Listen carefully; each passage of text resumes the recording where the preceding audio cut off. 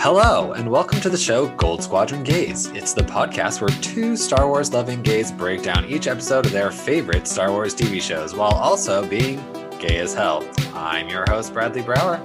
I'm your other host, Charles Rogers, and we have a guest with us today. Guest, if you would like to go ahead and introduce yourself to the group.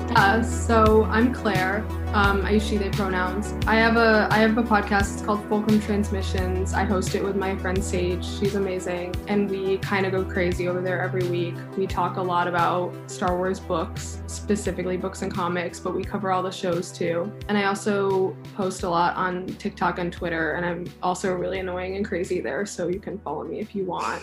If you want to be subjected to that. Now, I recommend Fulcrum Transmissions for two reasons. The firstly is I'm a huge fan of their Girl Boss of the Week series. It is excellent. And then also they do a lot of High Republic coverage over there. So when the High Republic is coming out, which it's about to resume, Bradley, I'm not sorry for what I'm going to subject you to. I was going to say Fulcrum Transmissions will cover it. I watched This Week in Star Wars, I think today it came out, and they said something about like some dumb High Republic books are coming out next week or something. Or I guess when this airs, they'll be out. So yeah, so if you're not Bradley and you appreciate taste, you can listen to Fulcrum Transmissions to get good discussion on those High Republic books over there, which I know I will certainly be listening to it because I need more High Republic in my life. We did invite Claire on because I know for a fact that Claire is a fellow Mon Mothma obsessionist. There were not many of us before this show came out. Yeah, that is true. I've seen a lot more people talking about her recently and sort of like trying to learn more lore about her. And I'm like, finally,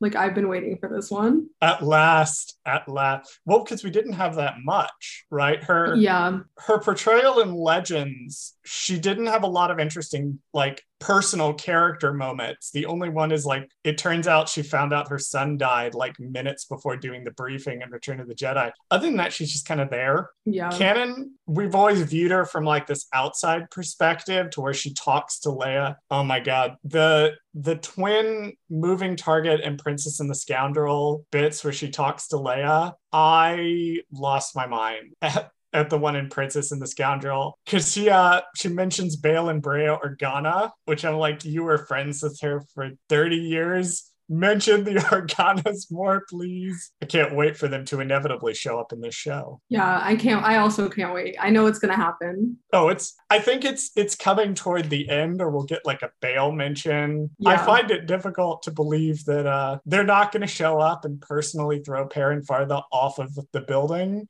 I truly believe that's going to be the ending. All right. Well, before we dive into the episode itself, I do have there's no thing Charles fucked up this week, which is pretty amazing considering we covered 3 episodes last time. But we do have a fun fact, the end of an argument. So the first fun fact I wanted to bring up is somebody pointed out to me the name Kenari, the planet that Cassian comes from, gets like strip mined away. Kenari sounds a lot like canary, as in canary in the coal mine, as in the canary is supposed to die, and that's how you know you need to get the fuck out of the mine. So that might be where that name comes from, which I thought was pretty cool. The other thing is we do have a definitive, we know how old Cassian is. In the intervening time between recording episodes 2 and 3 and now, we have learned that 1, the flashbacks are taking place just prior to the Clone Wars. So this is not happening at the end. And 2, Cassian is 9. So we now have canon confirmation that he lied about his age on his dossier. He is not 26 in Rogue One. I feel bad for... So what are you, like 36? Like, I don't understand. He's like, by my friend Emily, who I will mention a little bit later on, at Your Weird Aunt Emily, has been exhaustively trying to figure out the timeline. She pegs Cassian at about 32 in Rogue One, meaning he's about 27 in this series. That's what we're sort of thinking. Interesting, because he does mention at one point in this episode he's 16, so... he was 16 at one point. Like you're slowly trying to figure out the timeline as he keeps mentioning. He's also probably lying in that. And we'll get to the Battle of Menben. We'll get to Menben and the discrepancies there. Bradley, I know you don't watch it, but Claire, have you ever watched Doctor Who, specifically the 11th Doctor's, the Matt Smith run? Yeah. So you know the number 1 rule: the Doctor lies. I have a feeling we're dealing with a Cassian. Cassian lies. lies. That's the number one rule about anything Cassian Andor says. Probably lying. All right, our last segment before we dive into the episode is the segment we call the Mon Mothma Minute. It is the bit up front where I just get to gush about Mon Mothma and how much of a slay she is. You kind of got a bonus one. I kind of got a bonus one? You kind of got a bonus Mon Mothma minute earlier where you were kind of going off about her. So this is technically your second Mon Mothma. Shut up, Bradley. She gets two this time because we have a guest. Okay. And I want to give our guest a moment as well to discuss just what an absolute slay she is in every single scene she's in. Like the walk, the outfit. Can we talk about her like versatility of her outfit and the way she has like the collar in front of her in some scenes, and then when she gets home and in the cab she's like opening it. Can we talk about just how good her outfits are, like the one outfit, because I feel like we need to discuss this. Yeah, it's literally like there were like photos of some of her dresses before the show came out and I was like, those look so good, but the way that they like look in context is even better, and especially like within the setting of Coruscant, like when she goes back to her apartment, and it has like the robe and everything. I was like, girl, you're so perfect. Who let her dress like that in this show? They did that for me. It's very like business, sometimes casual. Like it's very indicative of her character. She can be like whatever she needs to be in that given situation. Like it's closed off when she's outside of her home, and when she's at home she can open up a little bit and take her jacket off and her Imperial. Oh, so good. So good. Whoever was the costume designer on this, Genevieve O'Reilly, has mentioned it just about every episode. Chef's kiss. And that concludes our Mon Mothma about a minute and a half. You're lucky my Mon Mothma music goes on for a little longer. So Clara, I don't know if you know this, but when the actual episode comes out, Bradley will overlay that with the music from her speech from Secret Cargo. It's so good. It sounds incredible. All right, Bradley, go ahead and take us into the episode. Absolutely. So this week we're going to be discussing Andor episode 4, titled Aldhani. Out of options, Cassian is recruited for a dangerous mission to infiltrate an Imperial garrison. Claire, what is one thing you liked about this episode and one thing you did not? So the one thing I liked is that we kind of had this complete arc that took place over the first 3 episodes, and I like how this episode kind of switched gears while still fitting into the like overarching narrative of rebellion, but it's kind of like starting its own story, and we have like new characters. I like that there was a very definitive shift in between episodes 3 and 4. Something I didn't like is that Bix was not in this episode. One, because I just love her and I want to see more of her, but also I feel like we left her in a dark place, and I would like to at least know like what she's doing now that Cassian is kind of on the run. Where is Bix? Is she okay? Is she all right? So one thing I liked about this episode, I like the broadening scale. I like how now that we're 3 episodes in, we've broadened out. We're on a new planet. We're still discussing Ferrix. That is still in the narrative, that we haven't left Ferrix behind fully, because Dedra and other characters at the ISB will discuss the events of Ferrix. However, we're on Aldhani now, and we're on Coruscant, and the first 3 episodes were very confined to this one specific incident, and now we're getting more of a sense of scale of the galaxy and the different players who are going to be involved in the rebellion. One thing I didn't like, I'm going to continue harping on this because I don't like it. I don't like it. The episode ending is so abrupt. Like, again, with the first 3, I worried about this in the first 3. And this was my thing I didn't like in episode 1, because I worried that it would feel like you're watching the episode, and now the train has stopped at the station for a week. So rather than having a sort of natural rise and fall, doing this episode and this series in 3 arc means that 2 of those episodes don't really have good, definitive, strong ending. And so that's going to be my thing that I disliked. Once again, I just do not like that the episodes just end. I'm sure it's going to be better when I can sit down and binge it all at once, but it feels so abrupt to me. Like it doesn't have the, oh, I'll watch one more episode because it's a cliffhanger. It's, oh, I'll watch one more episode so I can see what the fuck was the point of half of that. What about you, Bradley? One thing you liked and one thing you did not. I'll agree with you on the did not. It is feeling weird when they end, because you almost need, I hope that the format of this show is not 3 episode, because then that will really take away. I regret to inform you the that arcs. it is. I regret to inform you that it is, and it's going to get worse in season 2. Yeah. See, I feel like that takes away from like the suspense. And I like to have a complete story all at once. But anyway, one thing I did like though was this was giving us a glimpse into what Charles and I call the Imperial West Wing show that we want so badly, because every single scene with Deidre was like, I was like, this is the show I want. I want the Empire show where everybody's in the Empire and they're all backstabbing each other to climb the ladder of success. Like that's the show I want to see. And I love it because everybody in the Empire sucks and it's amazing. I am getting definite flashbacks. Like if they were to do like a Nihil show or a show with the Nihil in it, I have a sense it would be this same kind of vibe where you have people like clawing at each other to rise in the ranks. Claire's just nodding along because they know exactly what I'm talking about.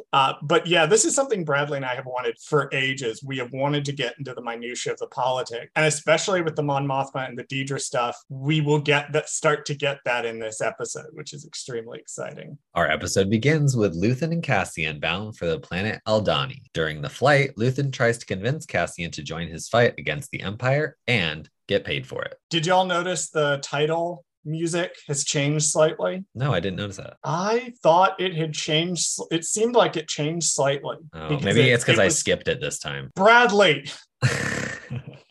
Well, you know me, I always check the Star Wars logo, and if that doesn't change, then I just skip the titles because then I'm like, whatever, like nothing matters to me. It's got like this underlying, like more intense, like I almost want to call it a baseline under it. Like it feels like from the get-go we're in a new arc. It feels like we're in a new like section of the show that's different from the first 3. So I just had to note that. Do you want to know who's voicing the Fondor droid mod? I didn't have that on my notes. Who's you wouldn't, because it's not listed on IMDb. Of course not. Let me real fast bring up his Wikipedia page. Oh, okay. I figured Wikipedia finally would have caught up by now. So those interns are sweating. They're doing their best, Bradley. I usually give them I'm like, okay, you guys have one day to get every single fact from the episode that you can, and that's all you get. And then by Friday, if you don't have all the notes on Wikipedia by then why are you here? You're not serious about Star Wars. The gentleman voicing our Fondor droid mod is a gentleman named David W. Collins. David W. Collins is a big deal in Star Wars sound. He's been working in Star Wars sound from around 2006, maybe a little bit sooner. But if you have played a Star Wars video game, particularly one around the Clone Wars era, David Collins was involved in that game in some capacity. He was involved in Star Wars Bounty Hunter, which I consider to be the best of that era of games. He was involved a couple of voices in Knights of the Old Republic 2. He's a lot of voices in Republic Commando. He's a sound designer on a whole bunch of different Star Wars stuff. Looks like he was on The Mandalorian Season 1. He was a sound editor on Book of Boba Fett. He's involved in some capacity in just about everything. So he's a big deal. He's the one voicing our Fondor droid mod. I looked up Mednog. I don't know what it is. Oh, eggnog or whatever he calls it. Mednog. The Mednog. It's obviously eggnog with Bacta in it. Like, what else would it be? Like, it's just supposed to make you feel better. I don't know. I don't know. Maybe they mix like Bacta with whiskey or something. Like, I don't know. I will now headcanon that it comes from the Hetzal system because I want to. I have made that choice. Yeah, I don't know what that is. I looked it up. I don't know. So I find it interesting, Luthen. I said fucking Luthen again. Oh my God. You know why it is? It's because Claire's here. Claire's here, and Claire is also as into the Lord of the Rings as I am. So Claire knows exactly who Luthen is. Do you see my pain here? Do you see what I have to endure? Yeah. I have to keep track of House of the Dragon. I have to keep track of Rings of Power. I have to keep track of Andor. I just started season 2 of Elite. Thank God that has like people with normal sounding names in it. Losing my mind over here. I find it super interesting, the fact that Luthen is like pressing Cassian to where he's like, Cassian keeps insisting over and over again, I'm not that into the cause, dude. I really don't want to hurt the Empire as much as you say. I steal because money. And Luthen is like, no, I can see in you that you're just lashing out and you need somewhere to lash out too. I think that's an interesting dynamic between the two characters. I would say he is reading the room wrong, Luthen. Get out of here. Cassian doesn't want to be a part of your rebellion whatsoever. He just wants to, have a good time with his friends and not, pay people back money that he owes them. Yeah, I think it's interesting too because like the rebellion is definitely desperate for members at this point because they're going up against the entire empire and we still have a lot of like individual rebel cells rather than a full rebel alliance. But it's still interesting to me, how hard he's trying to get this one person to join when he's already expressed that like, oh, I don't actually care that much. Like I'm just trying to survive. I don't want to be a part of a rebellion. And so I think it says a lot about Luthen of like what potential is he able to see in Cassian. And also like how much has he been doing like recruiting for the rebellion and how much is that something that he's like done a lot of and that's why he knows how to find the kind of people that are going to be really valuable to the cause. Yeah, I do think the question of how much recruitment Luthen has done for the rebellion is interesting because we get to see a little more about Luthen in this episode.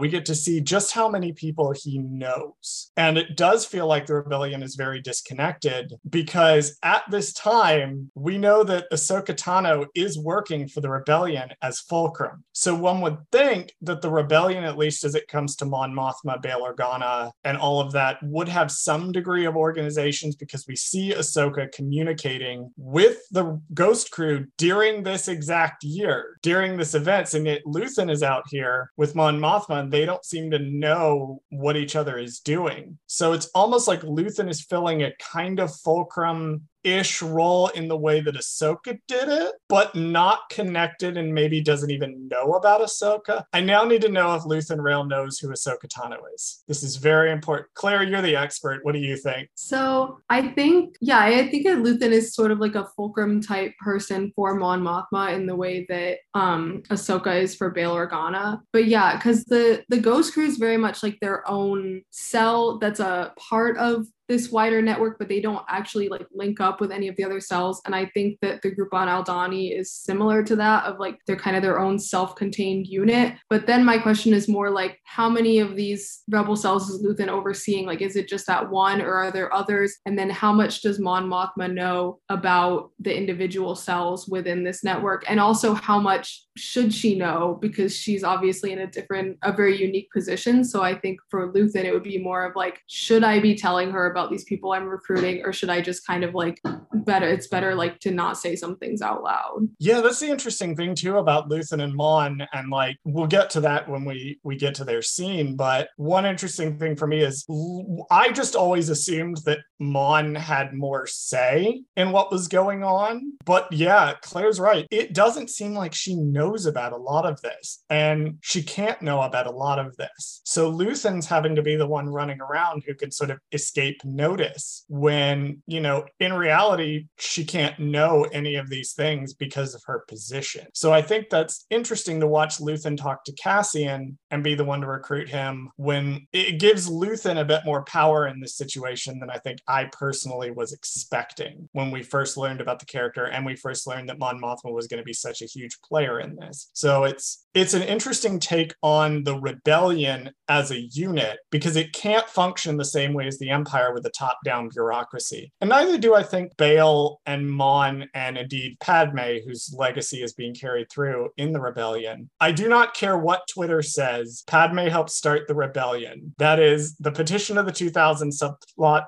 That's all canon. So embodying that spirit forward of democracy and cooperation into the rebellion, one way that seems to manifest is the fact that there is no real quote-unquote leader. Everybody's kind of doing their part for the cause and has different degrees of say. So Luthen isn't giving orders to Mon any more than he's, taking orders from her, but we then see that he's giving orders to Vel later on, kind of chewing her out, but I'm getting ahead of myself. Speaking of groups that are mentioned as part of the larger rebellion, we do get a mention of the Partisan Front in this scene, one of several Saw Gerrera mentions. I wonder if he will show up later in this series. Seems unlikely, but who knows?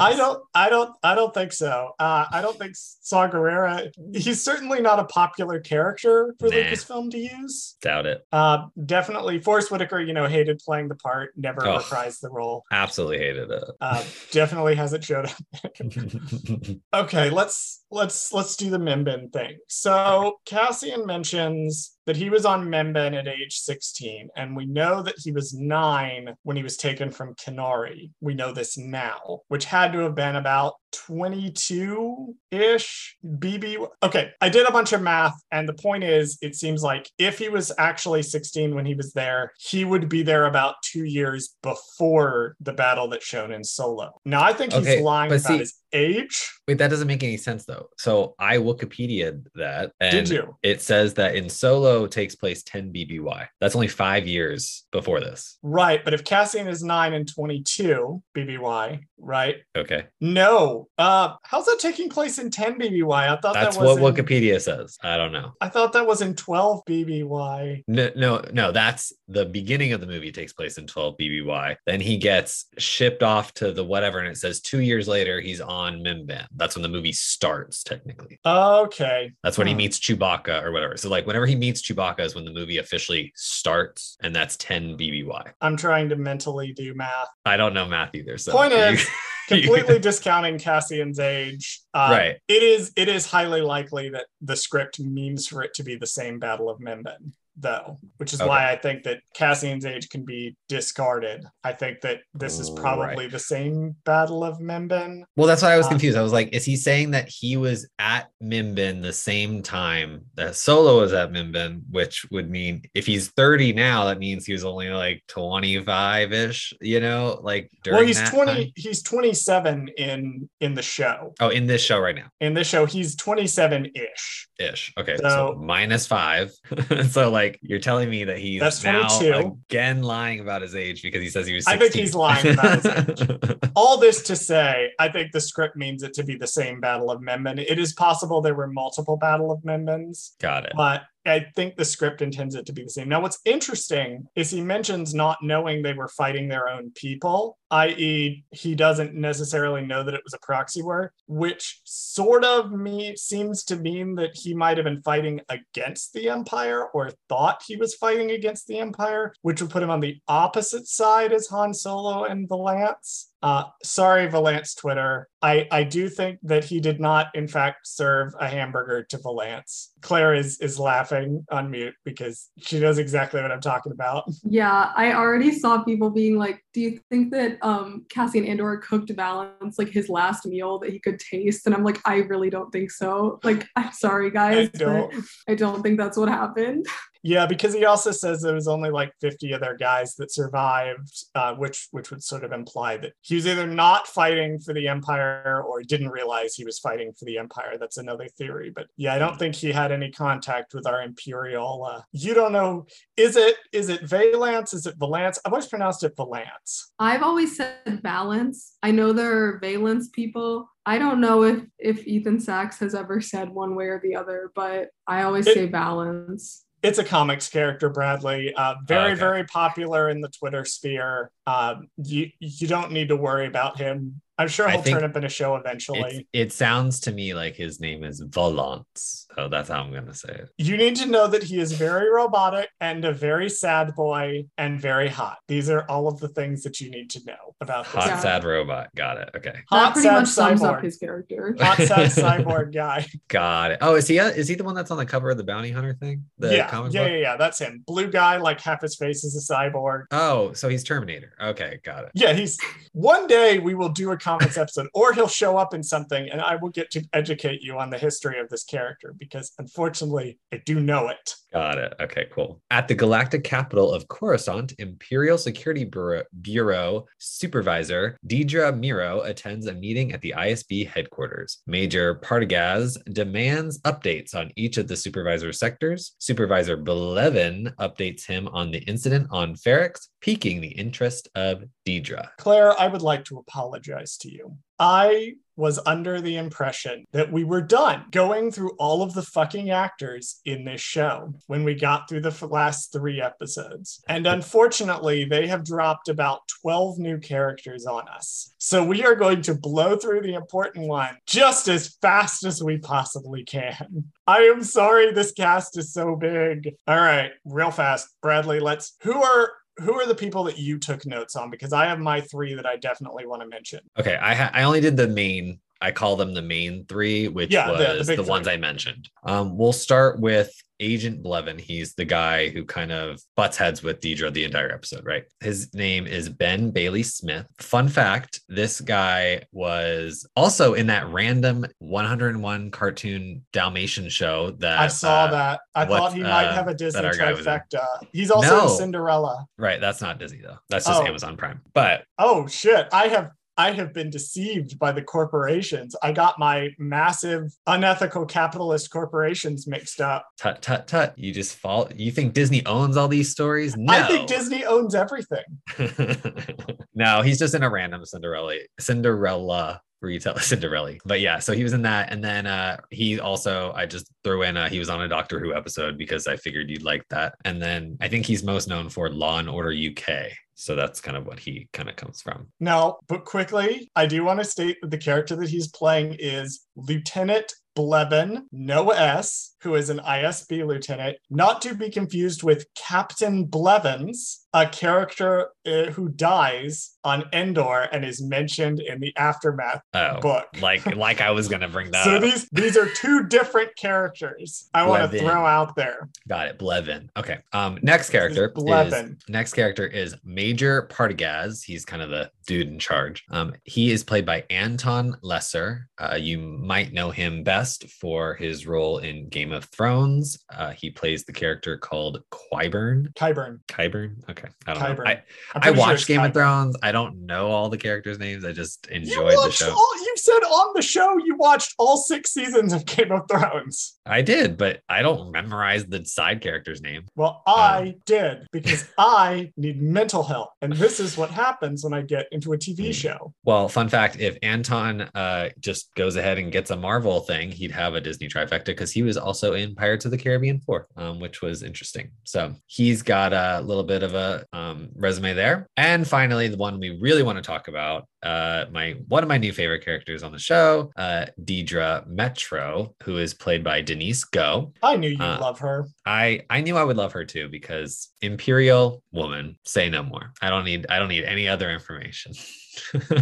Now, we'll get to whether or not she has step on me energy in a bit. But do you want to tell us about who is playing Deidre Miro? Yes, Denise Go. I wrote down a few things that were interesting that she's been in. So one thing I thought was interesting is she does the voice of Yennefer in the Witcher 3 game, and I guess all the Witcher games. I believe Yennefer only appears in the Witcher 3. However, I have only played part of the first Witcher game, and I did not like it very much. She also did a voice, doesn't say which voice, in Star Wars Battlefront. So she's done voice work for that. I don't know what she did in that. If anybody knows, let us know. But it was randomly, she was in that. The most interesting thing I saw on her resume was a unaired Game of Thrones prequel pilot. Oh, interesting. That piqued my interest. I wonder if she was in the Long Night pilot. I don't know which one she would have been in, because they made like 3 or 4, or they did 3 or 4 pilots. So they had 5 in development. George R. R. Martin called it, it was 4 or 5, but he called it like the War of the 5 Pilots or something,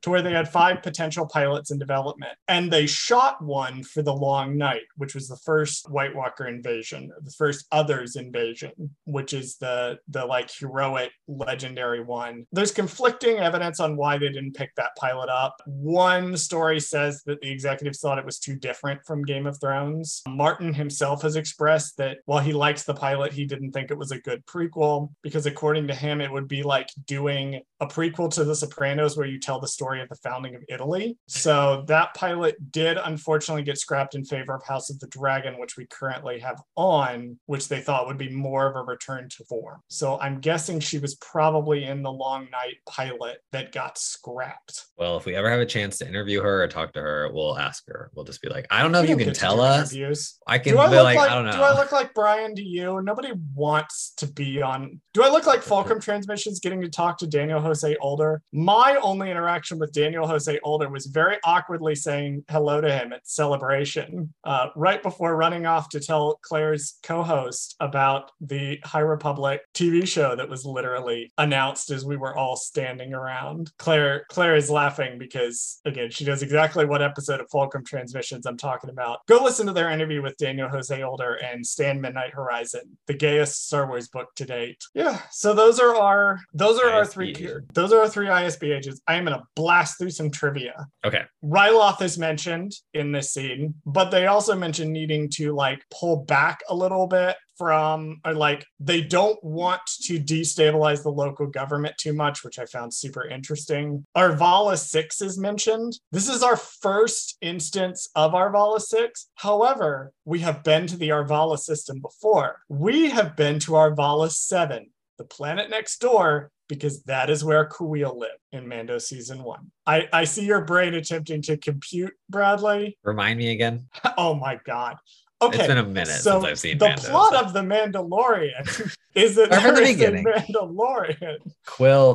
God, why is it Okay, not? the making planet in episodes 1 and 2 where Den goes and he rescues Grogu and then he fights the Mudhorn with the Jawas. And they come back to it in episode 7 to pick up Kuiil to watch the baby Yoda while they go I'm do like, the thing. I'm literally staring That at like an planet. action figure of this stupid character, and I'm like, who the fuck is Quill? I'm literally You looking at forgot his who face. Kuiil I'm like, was? I really did, because it sucks because they kill him, and it's like you forget about him very easily, and it's. Claire, are you looking for a new co-host gig? Is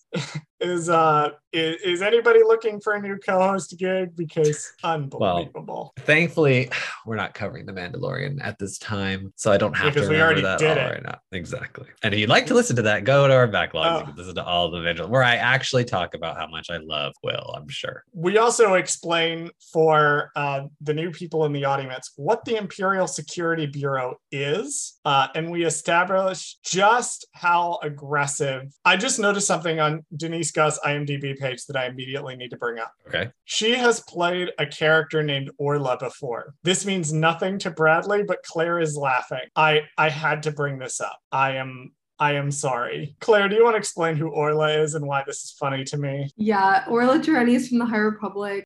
She's a Wayseeker Jedi, so she's like affiliated with the Jedi Order, but is on kind of like a little like walkabout type thing. Like she doesn't do what the council tells her to do. She does like her own path, and she's amazing, and I love her. She's also my favorite character in the High Republic. We don't need to address the fallen star. That didn't happen. She brings such a good, like, toxic energy to this character. Like, we praised Kyle Solar for how shitty he made Cyril in the first 3 episodes. But I also want to praise Denise for how shitty she makes Dedra in a completely different way. Yeah, I like how she's wrong, but in all the right ways. She's she's more ruthlessly ambitious than Cyril was. Cyril's like, the law is the law and I must enforce it. And Dedra's like, the law is the law and also maybe I should be the one enforcing it, which we personally love a girl boss.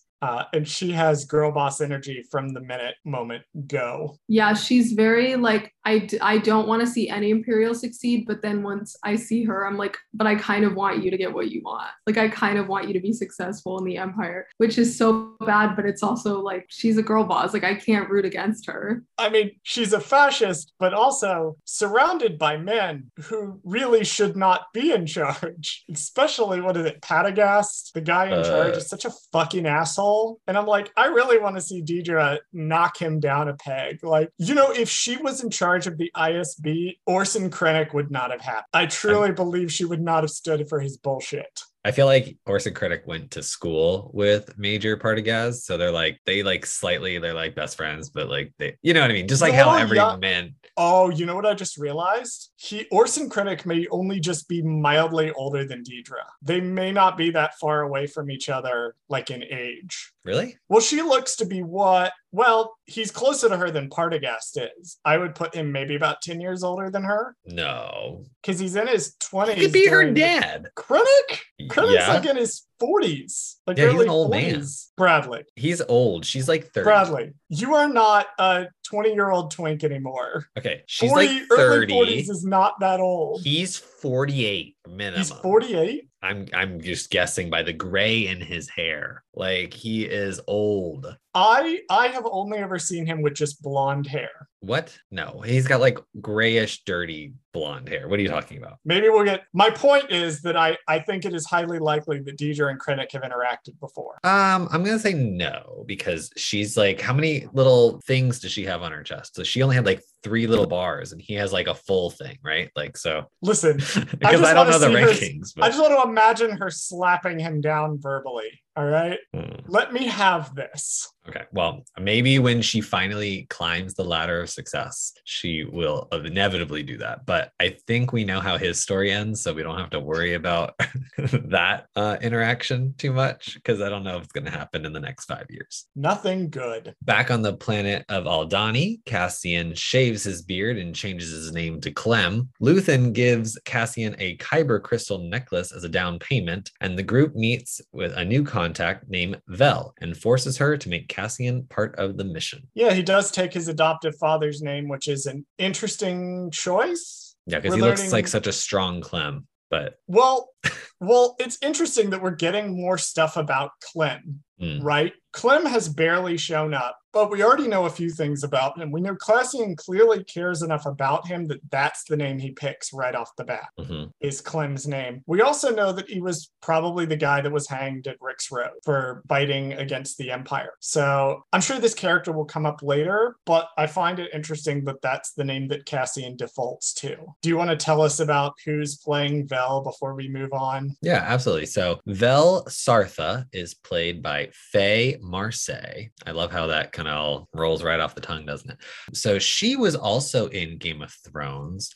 She played a character called the Waif. Okay, do you remember in season 5/6 when Arya was over training in Bravo and she was doing her ninja training? Sure. Faye Marseille is playing one of the characters that she's training with. Oh, the girl who beat her up all the time. The girl that beat her up all the time. Yeah. That's Faye Marseille. Okay. Is playing the Waif. She's so different there. Okay. That's hilarious. Mm-hmm. Well, she was on Game of Thrones. I mean, it was a while ago. Yeah. 2015. Right. It is now 2022. Time progresses and it's 5 BBY plus. Oh my God, shut up, Bradley. So I'm going to get yelled at if I don't bring this up. And I know every fucking clickbait article on the planet has mentioned this since the episode came out. Luthen gives Cassian a pendant. He says it's to celebrate pushing back the Rakatan invaders. That is a direct reference to Knights of the Old Republic and officially canonizes in media the Rakatan invasion of the galaxy several thousand years ago. Now, I had mistakenly thought this was already canon. Apparently, it was mentioned a few places, kind of, but never explicitly confirmed until this moment that there was some sort of a Rakatan invasion. I do not have time to explain this invasion to you guys now, but it's a big deal to Legends fans to have the Rakatan invasion recanonized. That's my rant on the Rakatan invasion. I thought about just not fucking mentioning it. Yeah. And just have people like flood my DMs like, why did you forget to, or tag me in Discord, like, why'd you forget to mention the Rakatan invasion? But I felt like I need. Watch Bradley now cut this entire segment out so it looks like I didn't say anything. Although I do want to talk again about Luthen Rail, because the way he treats Vel in this scene is incredibly fascinating, because he's kind of giving her orders, but not really.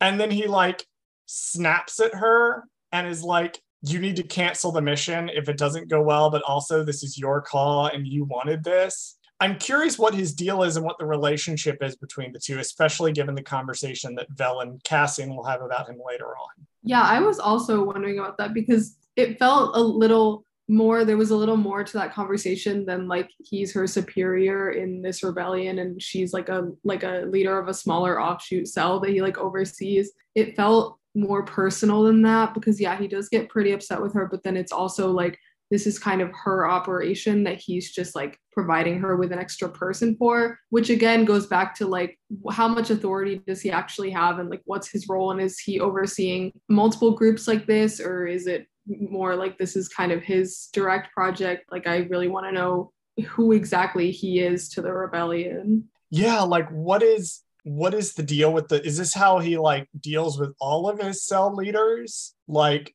do they generally have autonomy and he just sees himself as there to support them? But he also kind of is like not really giving her a choice in some of the things that he says, and she seems to at least respect him.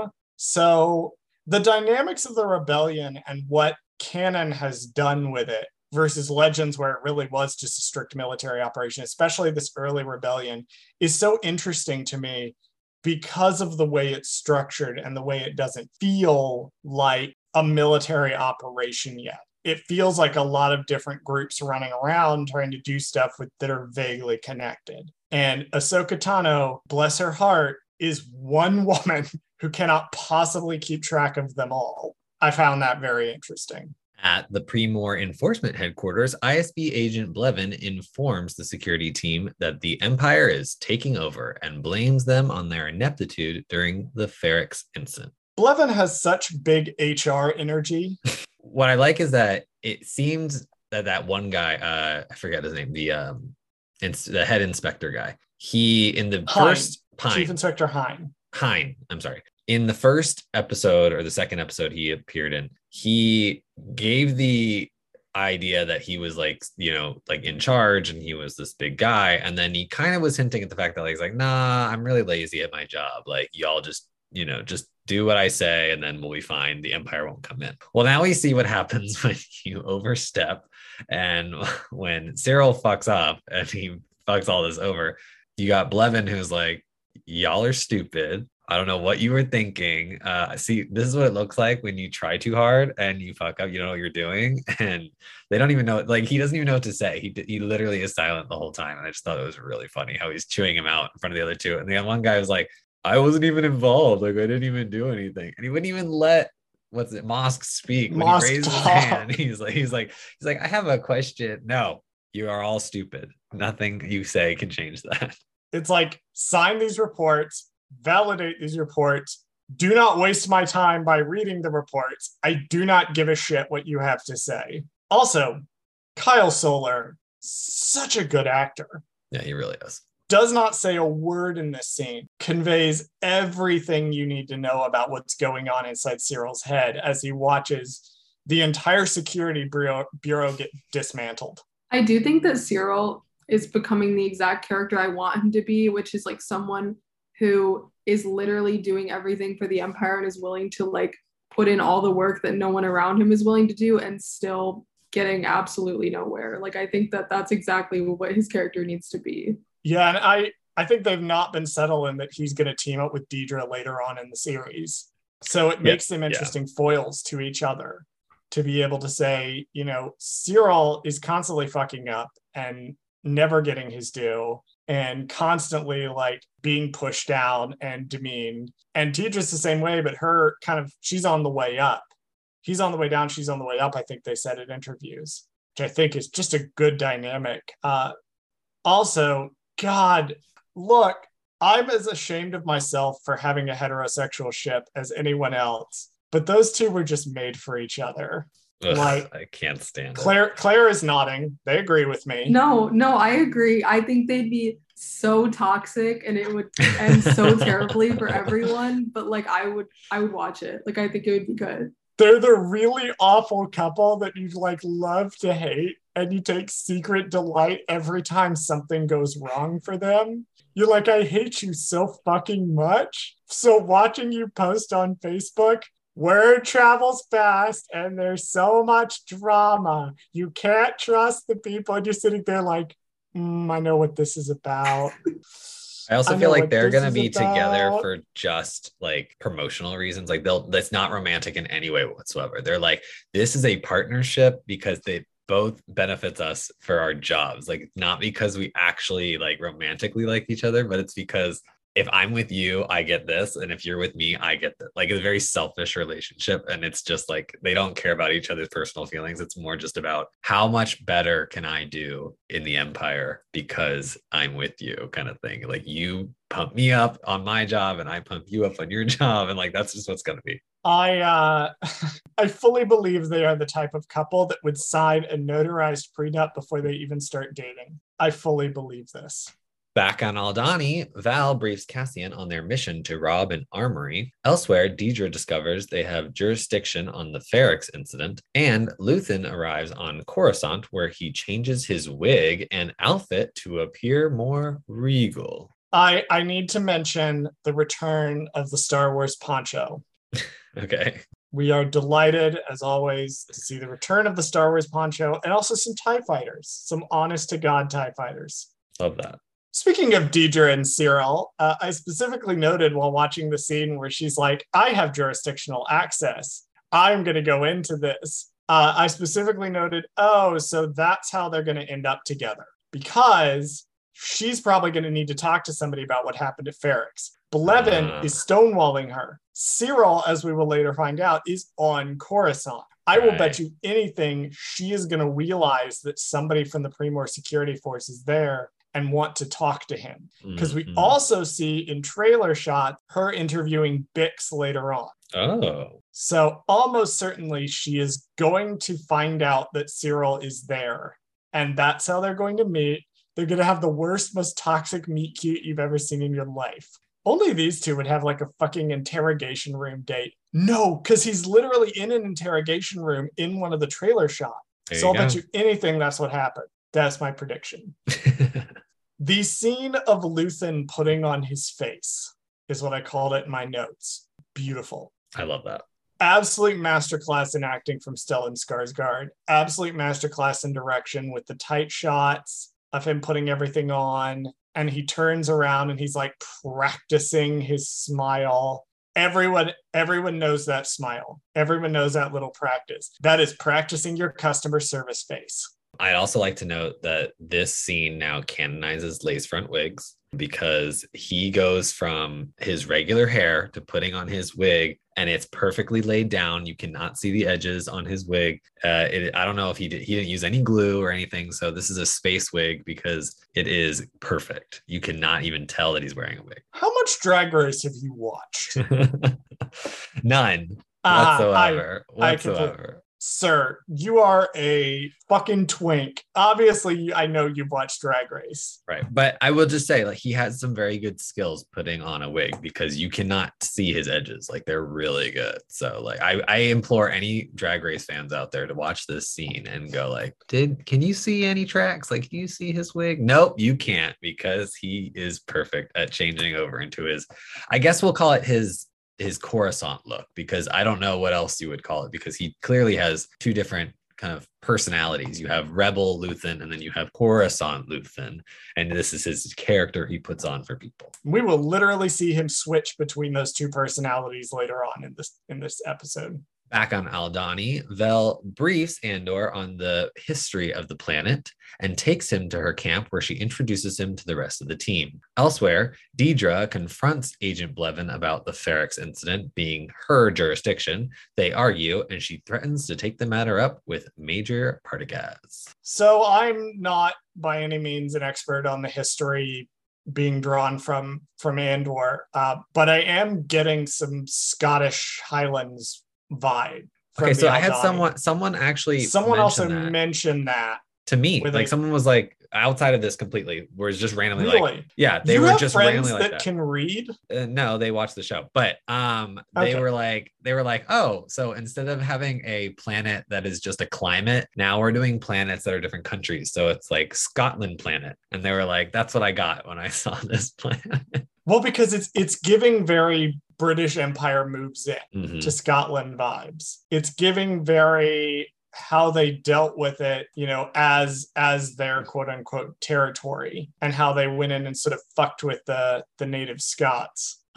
I'm not sure how much that translates over because that's not really an area that I've studied a lot. But we have several historians who listen to the show. So if one of them wants to reach out to me and let me know how much of a vibe this is with that, please let me know. Generally, too, it's sort of a comment on how local populations are treated under colonialism, where they're sort of moved around and disrupted to serve the interests of the colonizing power, and how that has affected them. And I like that we see that in the environment in a way that it's already happened, that we're not watching it happen, it's already happened. And we see the effects of colonialism literally on this highlands area that they are. Star Wars, however, is not political. Blevin, in the scene in the office, infuriates me because he gives me very don't rise above your station energy. Just like a man to tell a woman, don't we'll get to that. Get better at your job.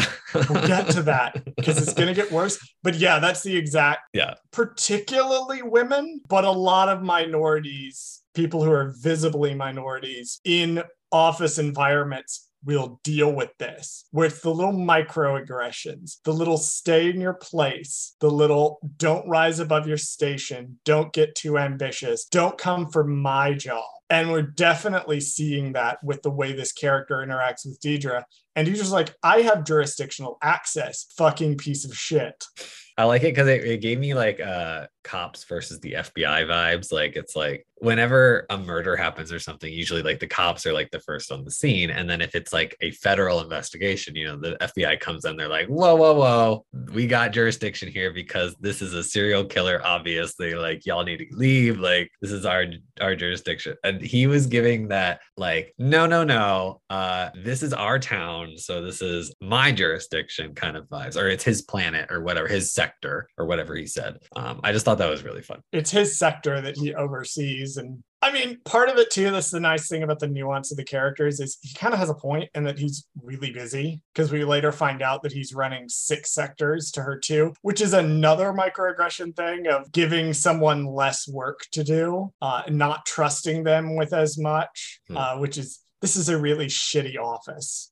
But we do find out he is very busy. So, like, presumably, though, he has his own staff and one of them could pull it. And it's like one report that they need. And I'm like, you're just being a piece of shit, dude. Probably exactly. Being a piece of shit. Okay. We get introduced to the team, the rebel team, or whatever we're going to call them. And there's a lot of people on this team.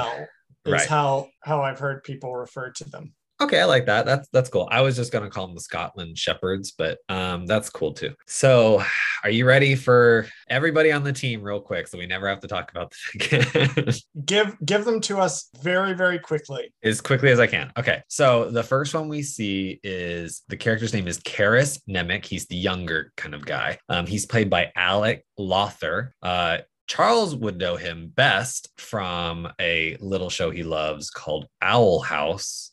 He does a voice on that show. He does the voice of someone called Philip on the show. Owl House is so good. Go watch it. So I thought you would like that. Other people might know him better for Black Mirror. I know him from The End of the Fucking World. And yes, that's the actual title. Next up, we have the guy who kind of puts a gun to his face, like, because he fell asleep. That is the character of Arvel Skeen.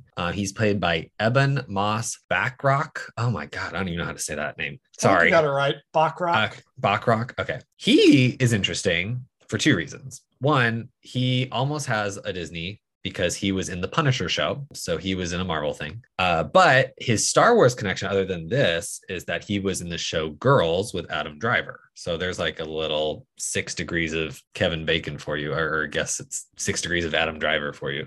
He was in that Do not show. Add a new actor game to the show, please. I know. I have enough. Next up is the character's name is Taramin Barkin. He's kind of the bigger guy who comes in with the gun later on. His name is Gershwin Eustace. Didn't see anything that we would know. He's a British actor. Next up is the medic girl. Her name is Cinta Kaz. She's played by Varada Sethu. She's most recently been in Jurassic World Dominion. So that's the team. You happen to know who she plays in Jurassic World Dominion? Oh God. Now you're gonna make me look it up. I have her page right. up. She plays Shira. Shira. Okay. I just watched the movie. I still don't know. I didn't recognize her. So I was like, I don't know who she plays. I know who she is. She's one of the rangers at the Biosyn transport area. Fun fact about me is that one of my other favorite franchises is Jurassic Park. So Oh, okay, great. So there you go. You were like, I already know she was in the movie.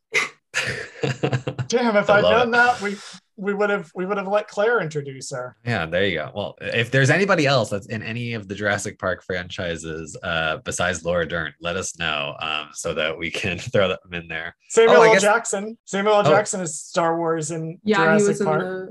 He was in the first movie. He's in the first movie. I don't know. I haven't seen it in so long, so I don't remember. So he's in the first one. I've only watched the first one. Oh.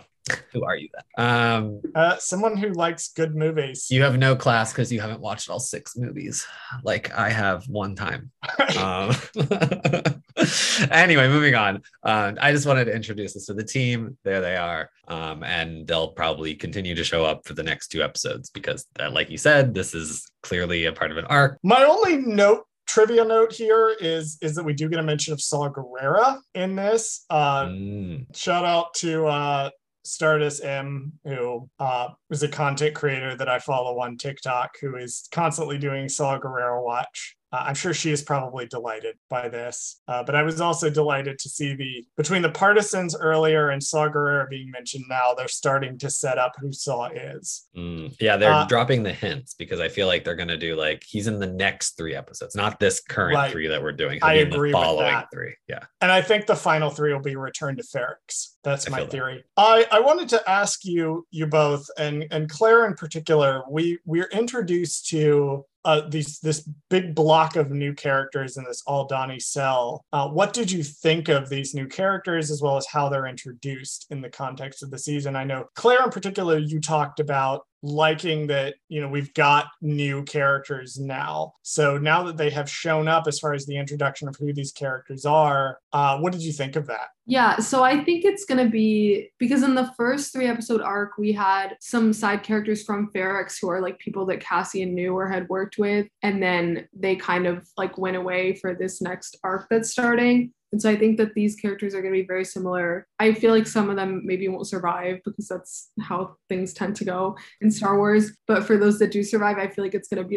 and then there are these 3 episodes and then we kind of leave them behind. The only difference I think is that the Ferrix people are going to come back at the end. Like you said, I think they're going to circle back to that. But I think that the stuff on Aldhani is kind of going to be its own self-contained arc. And so then the people who make it through this mission are going to kind of still be a part of the whatever rebellion cells end up joining together under Luthen and Mon Mothma. But I think they're going to kind of have their own story that's just contained to these 3 episodes. How many do you think are going to survive? I think Nemik's a goner, personally. Yeah, I agree with that, unfortunately. Wait, let me look at my list. I want to see okay, let's see. Okay, he's the younger one's gonna die. Yeah, he's definitely gonna die. Actually, I think actually all the guys are gonna die. I think all the women will survive. That's my theory. Well, we know Cassian survives, obviously. Well, I don't count him. He's not really. We do know Vel shows up later on in shots from the trailer and then a promo image with Mon Mothma. So we know that Vel at least makes it out. Yeah. But yeah, I think everybody else is just goners. I think everybody else is a goner. I don't think it's going to be an extremely successful mission is the thing. I think it's going to end badly because I think that adds more to Cassian being okay, I agreed to do this. And then a bunch of people died. And now you want me to keep working for the rebellion. We have a massive red flag, Ari, the success of the mission that we will get to in a later scene. But they are waving a giant red flag that this thing is going to go off the rails basically immediately. Oh yeah, because it doesn't follow your rule. We'll get there. We'll get there. Okay, we're almost there. We'll get to the heist rule.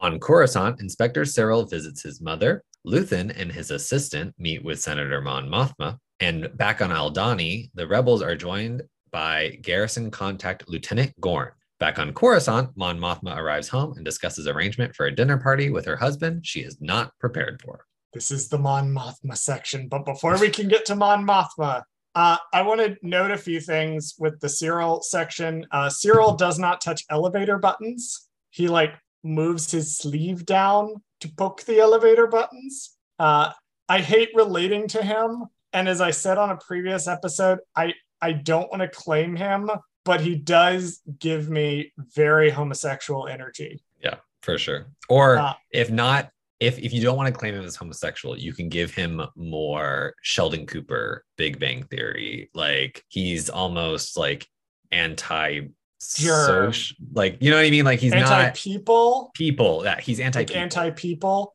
Yes. I could see that. I wonder how that will play into his relationship with Deidre. Thinking thoughts, many thoughts. Speaking of thoughts, so there was some debate earlier on like where Cyril's mother's house is, like where this apartment is. It's in Coruscant. There were some people technically pointing out that she lives very high up in the city because there's sunlight. Oh, is that like a rule? Like that if you're on the upper generally levels, the lower down you go, you stop getting sunlight in Coruscant. She gets sunlight. I think we're meant to interpret it as a little more of like a retirement community, like in the project somewhere, because it's a very like gray stone building with no features to it. I think that's how we're meant to interpret it, but there's some debate. We will not be talking about Cyril's mom. We will talk about Cyril's mom next time. Okay. Why don't we want to talk about her this time? Because we don't have time. Okay. On the Aldhani scene, my only note is that Nevik should probably shut up and that everyone who is not Nevik is right to be suspicious of Cassian. Because Nevik's like, I feel his belief in the cause. And I'm like, I feel like you're a dumbass. And you're the first to die. Yeah, you're going out first. Sorry, rip. Do you want to talk about our two actresses that are introduced in the gallery scene before Claire and I become completely unhinged? Sure. So we can talk about the assistant character because she doesn't have that many credits. So assistant, her name is Clea. Don't remember how he said it. She's played by Elizabeth Dulao. The only notable thing I saw that she was in besides this was a show on HBO called Gentleman Jack. So that's like a fun thing she did. She also did something else. I just didn't write it down. And then, of course, your favorite person of all time, a little known actress in the Star Wars universe, playing Mon Mothma, named Genevieve O'Reilly. Charles, can you name anything else that she's been in? She's been in Tolkien. She has, of course, been Mon Mothma in Rogue One, Star Wars Go Rogue, Star Wars Rebels in multiple episodes, and again in Andor. She has been, and I'm looking for other things I recognize. She's been in Law and Order UK. Looks like she does mostly British miniseries. She was in The Matrix Reloaded and The Matrix Revolutions as Admiral Wirtz, but she is most known for being Mon Mothma and also being absolutely stunning in everything she does. I only have 2 notes on Genevieve O'Reilly real quick before you do it. Okay. Or one note on Genevieve technically, and then another one on technically Mon Mothma. Okay. So for Genevieve, fun little thing she was in was The Legend of Tarzan in 2016, which was the star of that movie was Alexander Skarsgård, eldest son of Stellan Skarsgård, who plays Luthen in the show. So there's their connection right there. Guess who else was in that movie? Samuel L. Jackson. So Mace Windu I remember was also this in the movie. Yeah, so Mace Windu's in the movie and Mon Mothma's in the movie. So I thought that was funny that they're both in the movie. Just thought I'd bring that up. Another random thing that I do want to bring up, because really, truly, when you think about it, the only other character who has met this, what we call the Star Wars trifecta, which is if you've appeared in both a Star Wars movie, a Star Wars TV show, and a Star Wars animated thing, would be Fennec Shand or Ming-Na Wen. It has been all 3 of the same character in all 3 projects. Mon Mothma, right here, Genevieve O'Reilly, has also achieved a Star Wars trifecta because, like you said, she was in Rogue One, she's in Andor, and she's in Rebels.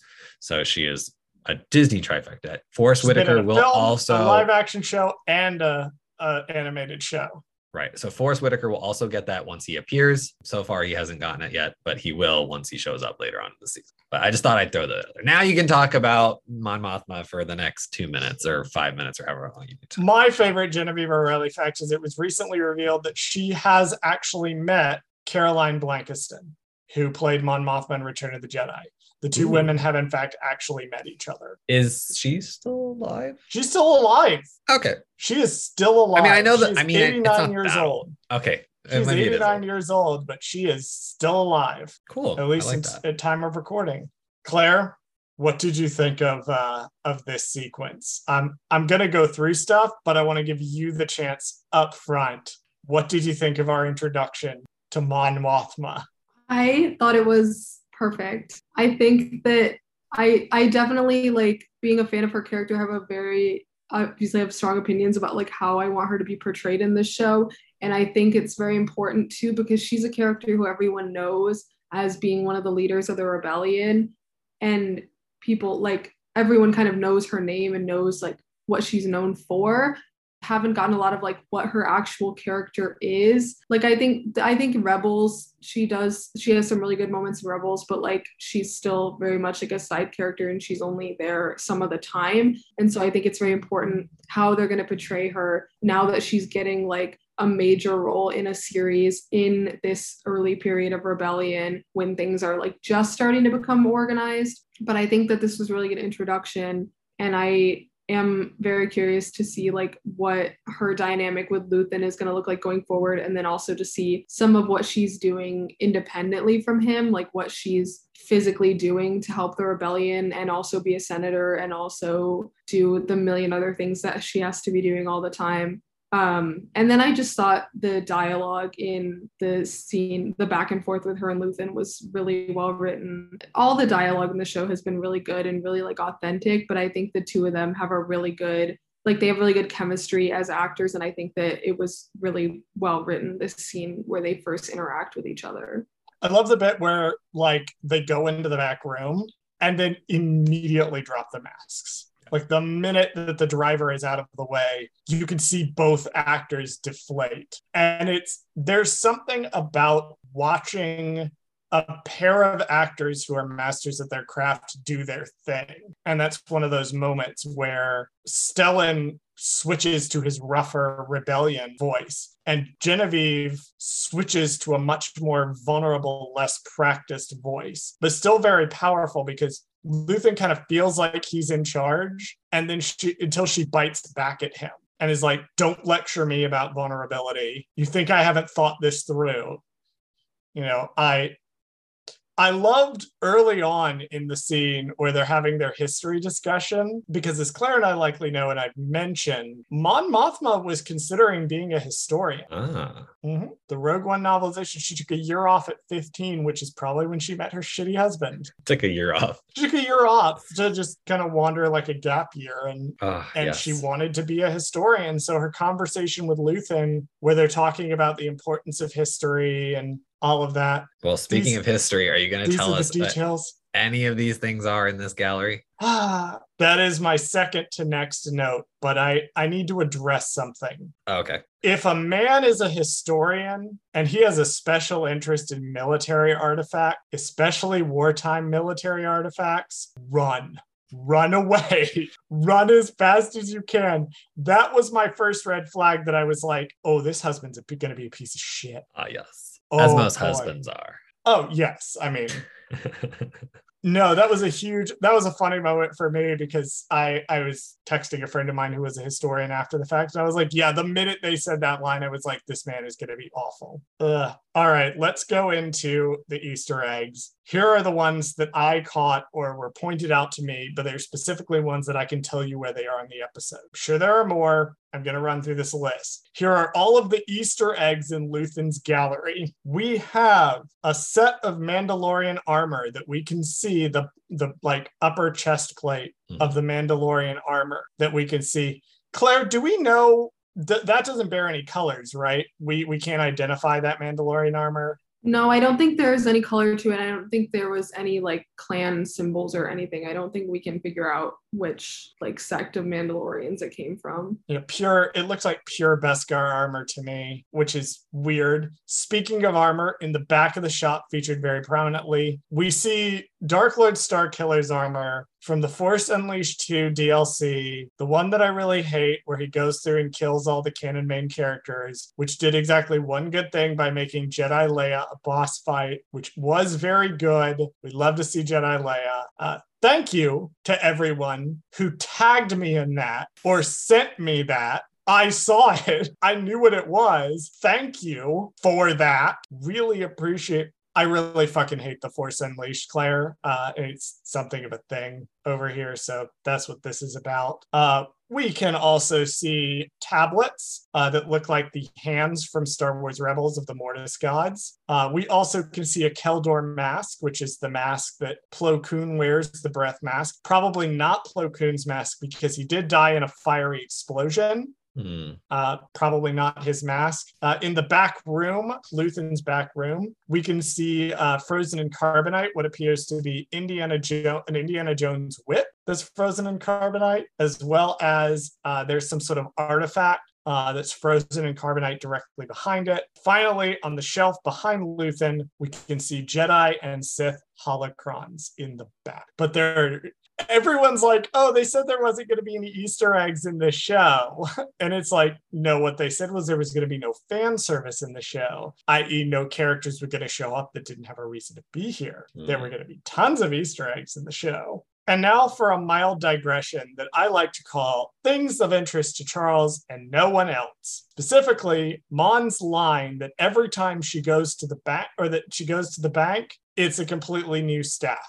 That is unheard of. Like, I worked in banking, and the degree that you have to go through of background checking to be a frontline, like, bank staff person is absurd even in our world. And here's the Empire switching out entire banks. It goes to show Palpatine's control over the banks and the influence his government has in them, even down to the level of your everyday teller or banker, because they're going to be swapped out. If Mon's personal banker, because she's a senator, she's rich, she probably has her own personal banker working for her. Even if that person switched out, that's sort of understandable. They're swapping out entire groups of people just to keep an eye on the people coming in and out of the bank. So I found that line extremely interesting as a bank person, former bank person, being like, yeah, that would be really, really hard. Also, can we talk about Genevieve's acting in the final shot where she's in the cab and she's like so isolated and alone, and you could see her palpable, visible anxiety on her face. Just love it. I did see people talking about like how the big difference between her and Bail Organa is that she doesn't have anyone to let her guard down around because he has like Brea and Leia, whereas she doesn't really have anyone to be that person for her. And I thought that was so interesting because we get a lot of her in this show is sort of this, like, she has to put on like this facade when she goes to the Senate or when she's like in the gallery before she's in the back with Luthen. So I think that that's going to be a big theme for her, is that she never gets a chance to just like relax and breathe and not have to worry about like who she has to be right now. I remember when there was an interview that came out and Genevieve was like, yeah, she's a woman who's under constant anxiety all the time. And all of us on the internet who have anxiety were like, oh my God, same. But I love what they've done with that shot. Is it's the same shot from the trailer, but it's massively extended, but they close it and they put this layer of glass between her and the world outside. And you can actually watch when it jumps inside, you can see her pull away from Luthen's shop. And we know her driver is like a spy who's supposed to be spying on her. You get this immediate sense that she is moving further and further away from any sort of safe harbor. And once again, she is adrift and alone and buried, like drowning in this ocean, being surrounded by sharks. And you get all this from a scene with no dialogue. Just Nicholas Britell's score, the blocking, the framing, and Genevieve's face. I was just gonna say, yeah, pretty much the same thing of like the kind of like isolation that she's experiencing that's very unique to her. And I think that it's overlooked because everyone sees her as such a leader, but then it's like, okay, but she has to have like a life outside of that. And she doesn't really have that right now. Well, we can't all be the Organas, Claire. Listen. We can't all have fantastic lives outside of this. We can't all have a perfect relationship and a perfect daughter, I guess. We can't all have our wonderful Alderani palace and families that care about each other. Yeah, and live on the most stunning planet in the galaxy. It can't be everyone. Claire, this is your year. Like, I'm It so truly envious of you getting Bail and Brea and Alderaan in Obi-Wan Kenobi, and now Mon Mothma in Andor. And everyone said I was crazy. Everyone was like, the Organas aren't going to be in Kenobi. It doesn't make any sense. And I was like, I'm telling you guys, they are. I kind of knew ahead of time because I had read rumors, but I successfully hid that from Bradley for months. I did not tell him. And I didn't realize we were going to spend so much time on Alderaan. So literally, I remember thinking to myself, sitting at SWCA watching the premiere when the giant shots of Alderaan, I was like, Claire is going to lose their fucking mind. I had people reaching out to me being like, are you okay? I was one of those people. I was like, I'm barely here. I was one of those people. I think I was one of those people who reached out. Yeah. And I remember I was telling you something about Celebration, but I can't remember. It was the Mando trailer. I was telling you about the Bo-Katan stuff in the Mando trailer. Jumping back to Gorn real fast. Bradley, you want to tell us who's playing Lieutenant Gorn? And I want to note a detail in his costume before we head over to Mon and her shitty husband. Yeah, so he is played by Sule Remy, and that's all I have on him. I don't have any information about what he's done because nothing looks familiar whatsoever. Let me pull him up and see if I can recognize anything. It's all British. You wouldn't know a single thing. Yeah, he's been in a lot, but nothing I recognize. Right. I do want to note that he is an Imperial lieutenant, and if you look in the breast pocket of his poncho, you can actually see his lieutenant code cylinder. It's a very nice detail in the costume. Curious what Imperial engineer is going to be showing up, but I don't think it's going to be super relevant. Anyway, back to Mon Mothma.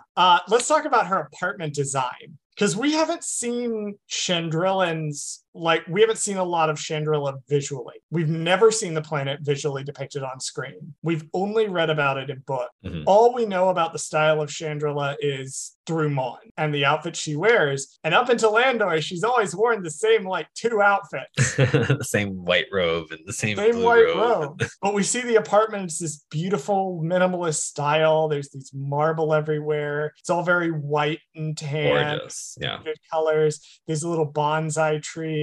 It's I did like that. That was really cool. And then she walks in, and the first thing she does is take off her Imperial chain. Like, she's got the Imperial logo. First thing she does is takes it off, sets it on the desk in the front. Like, she can't wait to be rid of it. And I'm like, oh, this is so perfect. This is so perfect. We do then meet Mon Mothma's husband, Perrin Fartha. Bradley, do you want to tell us who's playing Perrin Fartha? He's played by Alistair Mackenzie. He's best known for The Crown, other shows, but you know him from something that you absolutely either like or don't like. The jury's still out on whether or not you like these random ass Dracula movies, but I hate this one, but please tell us about this. So he's in the 2013 Dracula show. Yes, so if you are like me, a Dracula aficionado, and also really fucking hates every adaptation of it ever, you will remember this as being a relatively short-lived one-season TV show back in 2013, starring, of all people, Jonathan Rhys-Meyers of The Tudors fame as Count Dracula. It was a truly awful show. I do not remember who Alistair Mackenzie played in it. I don't remember anything about this character because I try to forget that show. It used to be my second least favorite Dracula adaptation that I have seen. It is now my third because Netflix's Stephen Moffat's, Mark Gatiss's, Bram Stoker's, BBC's Dracula came out, and I hate that miniseries more. But yes, Alexander Mackenzie was in a Dracula adaptation. I want to toss things over to Claire before I get into the details. Mon Mothma husband reveal that happened. I knew he was going to be terrible. I knew there was no way that she had a great husband and her home life was so great. But oh my God, the second he opened his mouth, I was like, we can't be doing this. I need the fact that they got married when she was like 16 years old, first of all, is just really messed up. But also, how are we even putting up with this man? That's what I was thinking. I was like, how much older than her do we think he was when they got married is my question. I think they're the same age. And my theory is because if you remember from the Rogue One novelization, remember that gap year? She apparently experienced a whirlwind romance during that gap year. I'm thinking this is that guy and they're around the same age. That's what I was thinking, because I've seen people saying they got married for like political reasons or whatever, but I think that they did get married for love because she did fall in love during that year, but clearly either since then he just got really terrible because they were obviously both very young at the time. So I think he just or counterpoint, they were teenagers at the time and now he's terrible. Counterpoint, this is not the same guy. And the guy that she actually is in love with, she couldn't marry because she had to get married to this guy for political reasons. We also don't know it's a guy that she was in love with in her gap year. I thought you meant her husband, and I was like, oh no, Charles, we don't. I'm pretty sure we know. That man has too much shitty cis white man energy. No, I was like, wait a minute. I was like, whoa. I was talking about whoever it was that she like had a romance with. So maybe she had a more illicit romance. And then I like that theory. Marry a guy because it was a political thing. Yeah, I personally tend toward. I'm with you, Claire. I'm against it was a political match, if only because they kind of seem to get along, and I could see how the traits that like his free-spirited sort of nature that he seems to have would be very attractive when you're 15, 16 and you've worked your entire life and you think that'll bring good balance, but then you move in different directions. And also like he doesn't know about her participation in the rebellion because he's a fascist piece of shit. Yeah, and I also think that I think they didn't get married for political reasons, but I do definitely think there's like political motivations to why, if she can't stand being around him, why they don't just get divorced. Because I think that knowing how like the HoloNet responds to things that politicians do, from like especially from some like the Padme novels, how they love to just blow everything out of proportion, I think that getting a divorce is the last thing that she wants everyone to be talking about with her, especially when she's trying to like do important things for the rebellion and like not stand out and not be suspicious. I really think that her getting a divorce is not the best idea. That's an excellent point that I hadn't even considered. I hadn't even considered that. Yeah, because it's like, why doesn't she just like divorce him? Well, all eyes are on her, and she is a woman in politics, and we see what happens to Padme in the Padme books. I also find their fight to be super interesting on like a character level, because everything he does in it is really shitty. And like, especially when he starts needling her, but it also goes to show how stressed and overworked she is all of the time, where they clearly had this conversation. It was enough of a conversation for him to describe it as quote unquote, like wearing her, or her to describe it as wearing her down, puts it on the calendar, and then she can't even like get to it. So there's so many layers to this and what it demonstrates about these two in their relationship, how business focused she is, but also how kind of stretched thin she is, but he doesn't realize that, but he's still being really shitty because he thinks he's being funny because that's how men are. You know, men are bad. I also, the bit where like her staff member comes in and is like, she like snaps at the staff member a little bit. I found really interesting because one thing that doesn't get brought up about Mon as much as it should is that Mon is a terrifically like understanding and sympathetic person, but she does have immense privilege, and she is born into a very privileged role. She's been a senator for a very long time. She seems aware of her privilege to an extent when she brings up, like she makes a comment about shipping lanes being cut off and then makes a snide comment about like, well, maybe we can laugh about that over the third course, like almost kind of being self-aware that she's running in this upper crust that doesn't understand or empathize with the plight of starving people. But we also kind of see that she is very much part of this upper crust, which is another part of her character that I'm interested to see the show develop. Yeah, I Yeah. agree. And I think that comes into conversation a lot with people like talking about her versus someone like Saw Gerrera. And I see a lot of debate over like who's actually more qualified to be leading a rebellion. And I think that there's a misconception that like just because Mon Mothma is living in a very privileged position, she's not putting herself at risk and she's not qualified to lead a rebellion because she like lives in a fancy apartment and like is a politician and whatever. But I think, yeah, this show is definitely going to have to kind of like bridge that middle ground of like, yes, she does come from a very privileged position, but yes, she also cares about people and is also sticking her neck out and like putting herself in a lot of danger by helping the rebellion. Yeah, absolutely. And I think that it too is going to play into the conflict that we're going to see later on, particularly between Saw and Mon. I think that going back and watching that argument that they have in Rebels, where she presents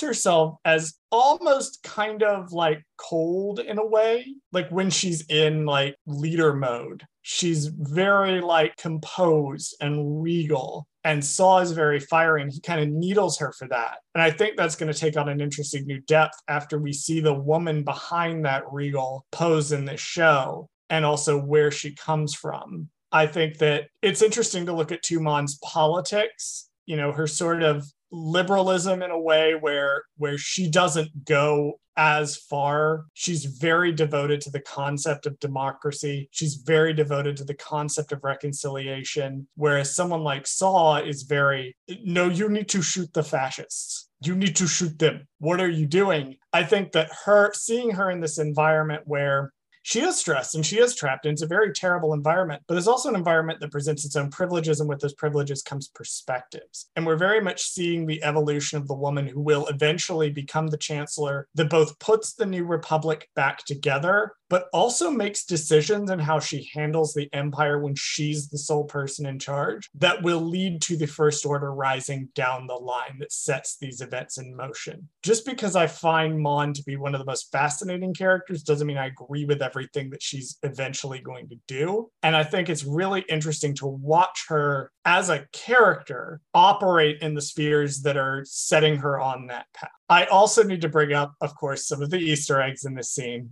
and things that are mentioned. Seating chart. Shut up, Bradley. You knew I was going to bring up I knew you were going to bring up the seating chart. Okay, continue. Okay, sorry. So Emily at your weird aunt Emily, who I converse with in the Divas podcast Discord. We were having a conversation earlier today. She actually translated this seating chart near as we can tell. Okay. Two of the characters that are mentioned on it are Ars Dangor and Sly Moore. We'll get to them in a minute. But I just want to note the rest of the characters that are not Mon or Perrin seem to be, for the most part, members of the Lucasfilm art department. Most of them worked on Andor. Some of them are just people high up in the department. There's one person on there who was in the art department for Rise of Skywalker. So it just seems to be art department people and their friends at this party. So shout out to Emily at your weird aunt Emily on TikTok for translating all of that, and shout out to the Divas Podcast Network Discord for being the ones to figure out its art department people. Ars Dangor and Sly Moore are mentioned by name. Ars Dangor is kind of complicated because he's always been canon, and he's widely thought to be one of the guys in Palpatine's like weird little old white guy cabal in Return of the Jedi. And he's listed on reference photos, that name is mentioned, but we're not sure which one he is. And we've never really got canon confirmation on what this guy looks like. But he dates back to Return of the Jedi. He's in Palpatine's inner circle. Sly Moore is the much more interesting one. Sly Moore is the Umbaran woman that's always following Palpatine around. She's his chief of staff. Perrin invited the fucking Leo McGarry to Palpatine's President Bartlett to dinner and thought this wasn't going to be a problem for his wife. What the fuck, Perrin? The fuck, man? Do either of you know? Do either of you get the West Wing reference? No. Nope. The West Wing is a good show. The chief of staff position in the West Wing, the reason I bring up the West Wing is because it does it kind of the best. You remember Scandal? Yes. Do you remember how important the chief of staff was to the president in Scandal? Yeah, it's always like the person who's going to go down for, whatever. If the president can't go down for the crimes or whatever, it's like it's always going to be the chief of staff. That's Sly Moore. Got it. That's the role Sly Moore plays. The Grand Vizier is also there. Sly Moore has been showing up particularly in the comics lately, particularly in the Darth Vader comics. But she's kind of a big deal. She's an Umbaran woman, which regrettably is the same species as Orla Jareni. Orla, I'm so sorry you have to in any way be associated with Sly Moore. I apologize for this. So question, if she shows up to this dinner party next week and she's pregnant, oh my God, we're not doing Trioculus, Bradley, or Triclops or whatever. Do you think Triclops is in there? Just saying. Oh my God. That out there. Oh my God. How funny would it be if they also did that plot? Like, in addition to the Rise of Skywalker. That would be mildly hilarious. Both. How funny would that be? It would be mildly hilarious if they did Glove of Darth Vader. Just saying, throwing it out there. Mon also, bless you, the writer of this episode, who we'll get to in a bit, bless you for including this line, because I was so worried the Gorman Massacre was not going to be mentioned in this show. But from the bat, episode 4, Mon Mothma's first appearance, we have our first mention of Gorman, the Gorman. If you do not remember the episode Secret Cargo that I told you to go watch in episode 1's Mon Mothma Minute, the Gorman Massacre is the thing that Mon will publicly denounce about 2 years from now, and then leave to go be in charge of the rebellion. So I like that we're already getting a mention of the Gorman stripping lanes, and we see what's ultimately going to lead to a lot of unrest. Palpatine's going to crack down on it, and a lot of people are going to get massacred. I have one more note on Perrin. That is not just, I hate him, which is a note. And the interesting thing to me is when they're talking about it, and she's like, all of these people are constantly trying to block what I do. And he's like, well, if you have them over for dinner, maybe they won't block you tomorrow. Perrin does not understand how this works, like at all. That's politics, baby. Like, you just gotta be nice to everybody, and maybe they'll sign your bill, and maybe they'll do whatever. You'd think, but I think it speaks to Perrin's status as an outsider, that he doesn't seem that involved with politics. He just wants to throw his parties and have fun. He seems like a socialite. He's got a very juvenile, naive view of his wife's job. To where he's like, oh, invite these fascists over, and I'll support your anti-fascist movement in the Senate. Is like, no, they won't. These people are fascists, Perrin. They don't care if you invited them to dinner. But there are no politics in Star Wars. There's definitely no commentary being made here on the delusions of the upper class and how they are disconnected both from their own politics and from the suffering of other people. No politics whatsoever. Back on Aldhani, Val preps the team on the plan to attack the garrison. Cassian is skeptical about a meteor shower serving as a distraction for the heist, but believes the plan will work. Dedra brings her case to Major Partagaz, and he brushes her off, that conspiracy of a rebellion forming, and tells her to focus on her incarceration. And finally, as the rebels are sitting around the campfire, Cassian is asked to memorize the plan before he is allowed to eat. We're going to blow through this fast. Oh my God, I love miniatures. I love little miniatures.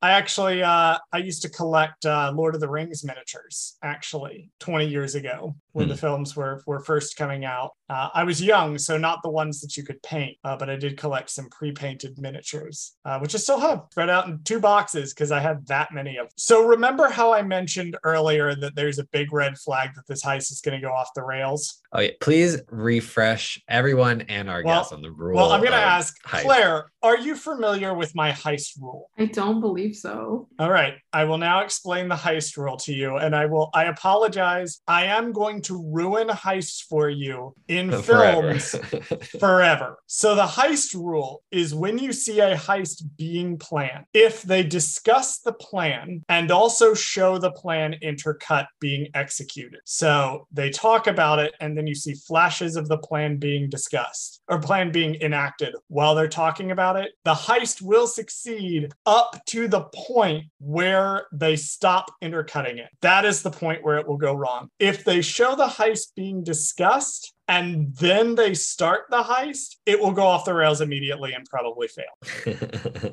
So it is my belief that this heist is going to go off the rails immediately because we see the plan being discussed, but it is not intercut. So that is a bad sign for the heist. Sorry, you're all going to die. I like how we saw the plan in the trailer a little bit.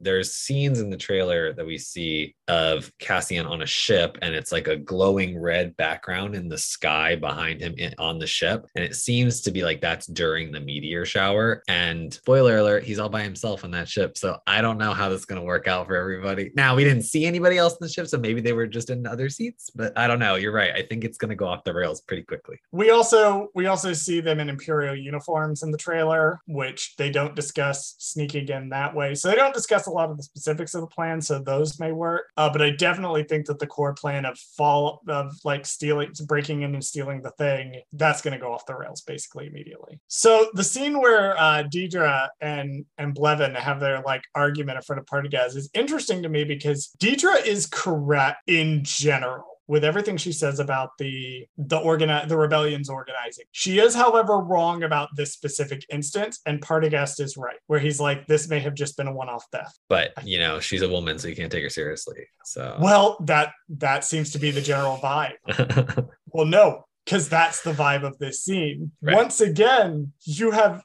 jokingly identified the political thing that they are doing.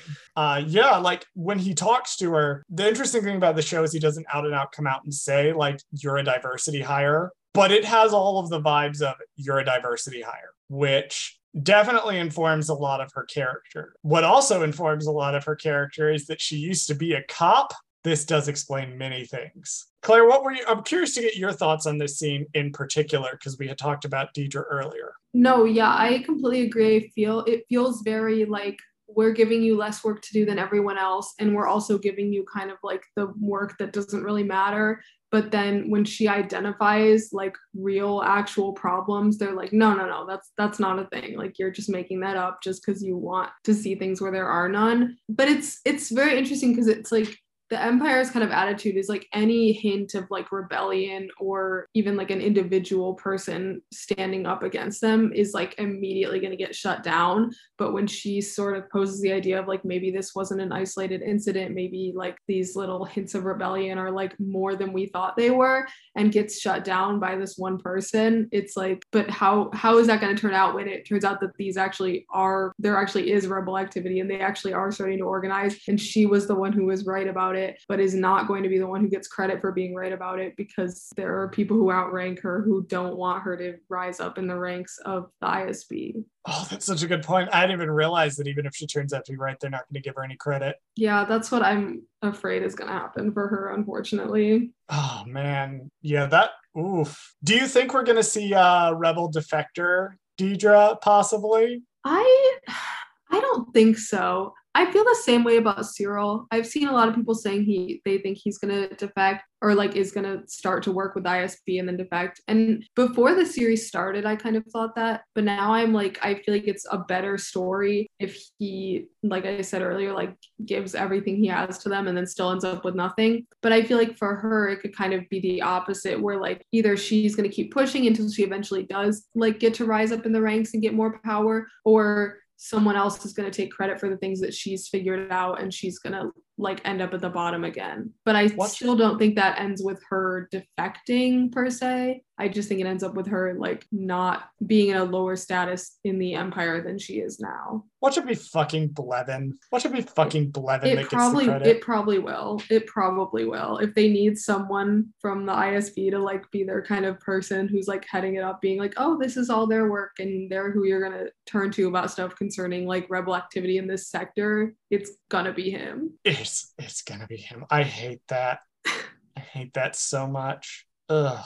The show is such good political writing. Like it really goes all the way to be like, we're just going to out and out depict this stuff on screen, which is awesome. You know, not only because it's showing it in a Star Wars, but we can talk about it and we can shine attention on these sorts of things. I am loving the conversation around Andor right now. I do want to note the system that she's in charge of. I didn't write down the name of it. In Legends, it was a former separatist system. So somebody pointed out to me that it was really interesting that it seems like they're generally dealing with, at least she seems to be dealing with former separatist systems. That was just something I pointed out. I have 2 notes about the final scene. I just want to note that Can I Eat is a hard mood. That's Feel that in my bones. But I also want to pull the room. So Vel and Cinta are sitting real close together, huh? Just want to throw that out there. Pull the room. No, yeah, they definitely are. How do we feel about how closely they're sitting together? I told you guys that only the women are going to survive. Cassian and the ladies. That's it. No, sorry. Exactly. That's what I was going to say. They're the only ones who are going to make it out, and maybe Lieutenant Gorn, but we'll see. We'll see what his deal is. But no, I think it's literally just going to be the 2 of them and Cassian left after this is over. I think probably that would be correct. Maybe they will go off and be happy and totally be a couple, because they are sitting next to each other, which, as we know in fandom spaces, is the biggest indicator of someone being a couple in media, is when they sit next to each other once. One time, yeah. One time. All right. Before we race to our ending here, because we're coming up on time, Bradley, we have a new director and writer. We do. Do you want to tell us about our new director and our new writer? We have Susanna White, director of this episode, known for, she does a lot of TV stuff. One of the movies that she's directed that I know is called Nanny McPhee and the Big Bang. Oh my goodness. Yeah, if you like the Nanny McPhee movies, there you go. She did that. Other than that, I didn't really recognize anything except something called Boardwalk Empire. She did an episode of. That's a pretty well-known. She also did an episode of Billions, looks like. And now tell us about our writer, Dan Gilroy. The last 3 episodes were written by his brother, Tony Gilroy, the creator of the show. I didn't know if they were I didn't know if they were brothers or if they were. They are brothers. Okay, so they're brothers. Tony Gilroy is his brother, so he wrote this episode. So I thought he actually has 2 brothers. All 3 of them work in the film industry. Oh, nice. Well, he wrote this episode. So he wrote a movie, interesting, that I saw recently, which is called Velvet Buzzsaw. I've watched that movie. It has Rene Russo and Jake Gyllenhaal. It's such an odd movie, but if you watch it, there you go. Movie. He did that. But he also wrote the screenplay for The Bourne Legacy, which we talked about how this is like a reoccurring theme in this show, that the Bourne movies are going to be like a relation to this show. So I thought that was interesting. Yep. So Dan Gilroy is going to be writing our next 3 episodes. Fun fact that I just Googled completely for no reason. I was like, oh, John Gilroy is also there. I wonder if he's worked on Andor. Sure enough, John Gilroy, Dan Gilroy's fraternal twin brother, edited episodes 1, 2, 3, and 6 of Andor. Edited. He didn't do anything else. Edited them. He was the editor on. Interesting. He's also the editor of Rogue One: A Star Wars Story, of course, Suicide Squad, Pacific Rim, The Bourne Legacy. Of course. Yeah. So here's your fun fact for the day. Cool. So there seems to be a theme of brotherhood in this as well. So maybe that's more, the Luthen character is more like a brother to Cassian, less than a father, maybe. Shitty older brother, right? Constantly getting him into trouble. Who knows? Well, Claire, thank you so much for joining us to discuss this episode, and in particular the Mon Mothma stuff.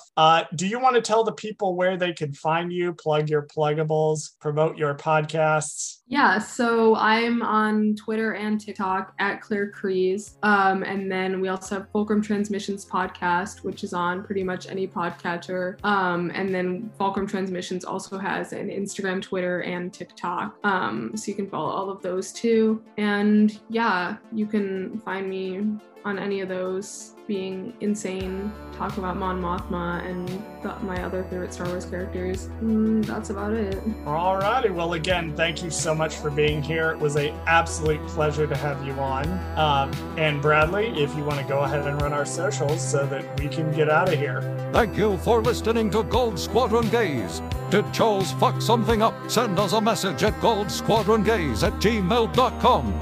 Follow us on Twitter at Gold Squad Gaze. Follow us on Instagram and TikTok at Gold Squadron Gaze. Subscribe to us on YouTube at Gold Squadron Gaze, where we post the podcast as well as exclusive content. Please join us next week and every week for more of Gold Squadron Gaze.